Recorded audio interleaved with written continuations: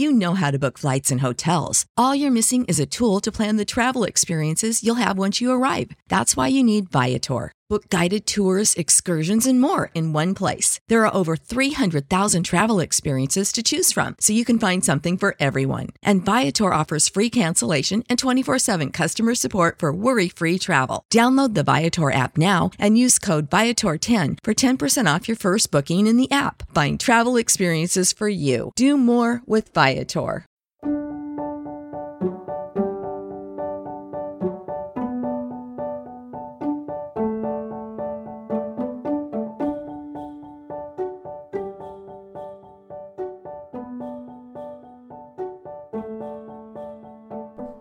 Hello everyone, welcome to Revived Devos. Today's Devo is by Richard Baxter.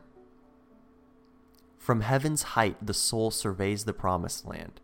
Looking back on earth, the soul views the dreary wilderness through which it passed. To stand on Mount Memory, comparing heaven with earth, fills the soul with unimaginable gratitude and makes it exclaim, "Is this the inheritance that cost so much as the blood of Christ? No wonder! O blessed price! Is this the result of believing? Have the gales of grace blown me into such a harbor? Is this where Christ was so eager to bring me? Oh, praise the Lord! Is this the glory of which the Scriptures spoke, and of which the ministers preached so much?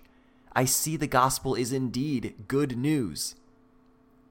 Are all my troubles, Satan's temptations, the world's scorns and jeers, have they come to this? Oh, how vile that I resisted so much, and for so long, this blessing that is ahead. Unworthy soul, is this the place you came to so unwillingly? Was good work so tiresome? Was the world too good to lose? Could you not leave all, deny all, and suffer anything for this? Were you dreading death to come to this? O false heart, you had almost betrayed me to eternal flames and lost me this glory. Are you not ashamed now, my soul, that you ever questioned that love which brought you here? Are you not sorry that you ever quenched his Spirit's prompting and misinterpreted his providence, or complained about the narrow road that brought you to such a destination? Now you are sufficiently convinced that your blessed Redeemer was saving you as well when he crossed your desires as when he granted them, when he broke your heart as when he bound it up. No thanks to you, unworthy self, for this crown, but to God be the glory forever. Here on earth, our condition is quite different. We have lost interest in God.